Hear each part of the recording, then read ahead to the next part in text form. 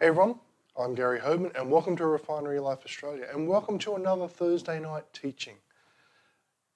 If you're on the Gold Coast, why don't you come and join us on Sundays? We meet at 9:30 at 23 TE Peters Drive at Broadbeach.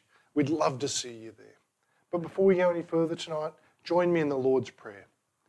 And when the disciples said to Jesus, "Teach us how to pray, Lord," this is what he said. Say this: "Our Father in heaven, hallowed be your name. Your kingdom come, your will be done on earth as it is in heaven. Give us this day our daily bread and forgive us our debts as we forgive our debtors. And do not lead us into temptation, but deliver us from the evil one. For yours is the kingdom and the power and the glory forever. Amen." You know, this is something that we should be praying over ourselves all the time and praying together. We do it every time we meet as a church, because that's what Jesus said to do. That's how he taught us to pray. And this week we're continuing our study, focusing on Paul's letter to the Corinthians. Today we're talking about the preaching of the cross. The text we're concentrating on is 1 Corinthians 1:18. It talks about Christ, the power and the wisdom of God. It says, "For the message of the cross is foolishness to those who are perishing, but to us who are being saved, it is the power of God." Amen for that. That's why our families and our friends and the world don't understand us, because it's foolishness to them. The scriptures we're working through are 1 Corinthians 1:18 to 24. Let's read them again. And we'll start again in verse 18. "For the message of the cross is foolishness to those who are perishing, but to us who are being saved, it is the power of God. For it is written, 'I will destroy the wisdom of the wise and bring to nothing the understanding of the prudent.'" Those who think they're smarter than everyone else, God's got some bad news for you. "Where is the wise?" We're in verse 20 now. "Where is the scribe?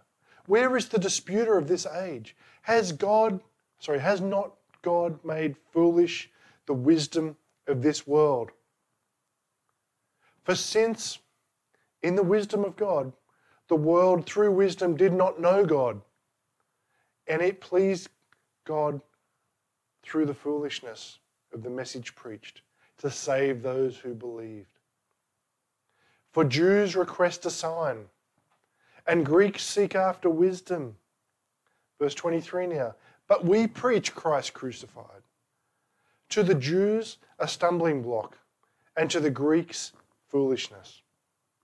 But to those who are called, both Jews and Greeks, Christ the power of God and the wisdom of God." We preach Christ crucified. I don't care about anyone's wisdom. We will still preach Christ crucified.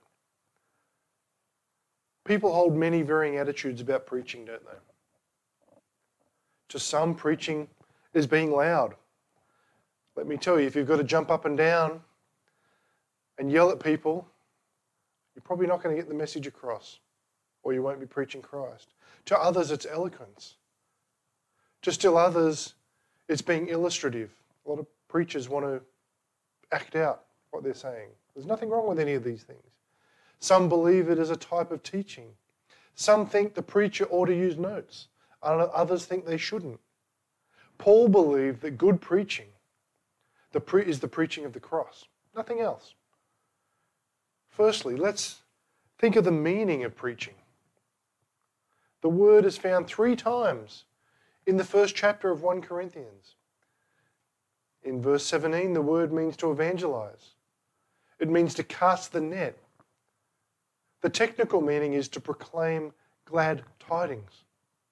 In verse 18, the word is implied in the Greek language, but it is well used in the English. Here the emphasis is on the content, not the method.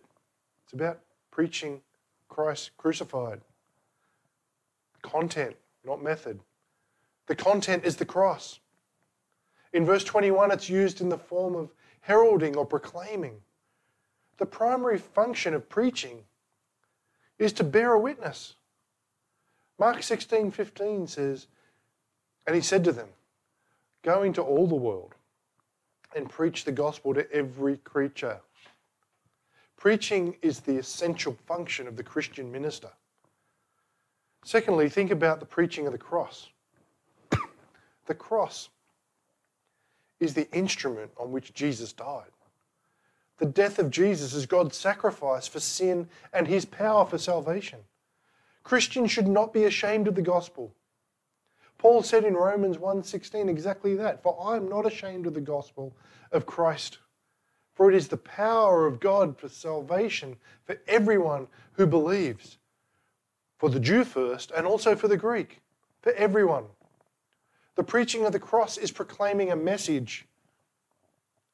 It is not a discussion of a philosophy. It's the proclaiming of a message. Your philosophy doesn't matter. Theologians, your theology doesn't matter unless you know Christ. It's not a discussion. The gospel is a person, namely Jesus, on whom to rely, and not a system of truth to be understood. The gospel is Jesus. It is the whole message of redemption. The preaching of the cross causes a great division, though, doesn't it? To those who believe, it is God's power unto their salvation. And to those who are perishing, it's foolishness.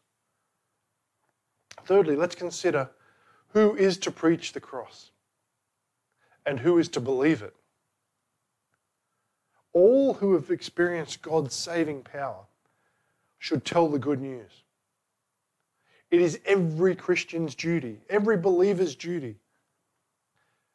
Also, it is every Christian's privilege and every Christian's commission.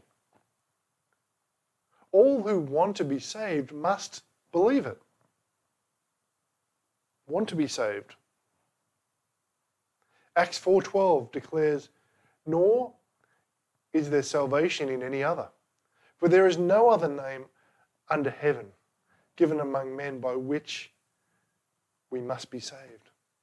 Let me tell you, our Christian God and the Muslim God are not the same. Jesus is not Buddha. There is one way to heaven. That's through Jesus. This text today has a twofold message. It's a shorter message today.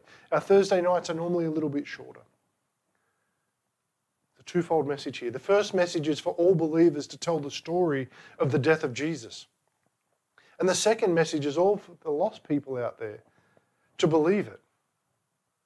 Let me encourage you, as I do every week, to be diligent with your Bible study time, because God has so much more for us that we can get from just going to church once or twice a week and hearing someone else talk about the Word.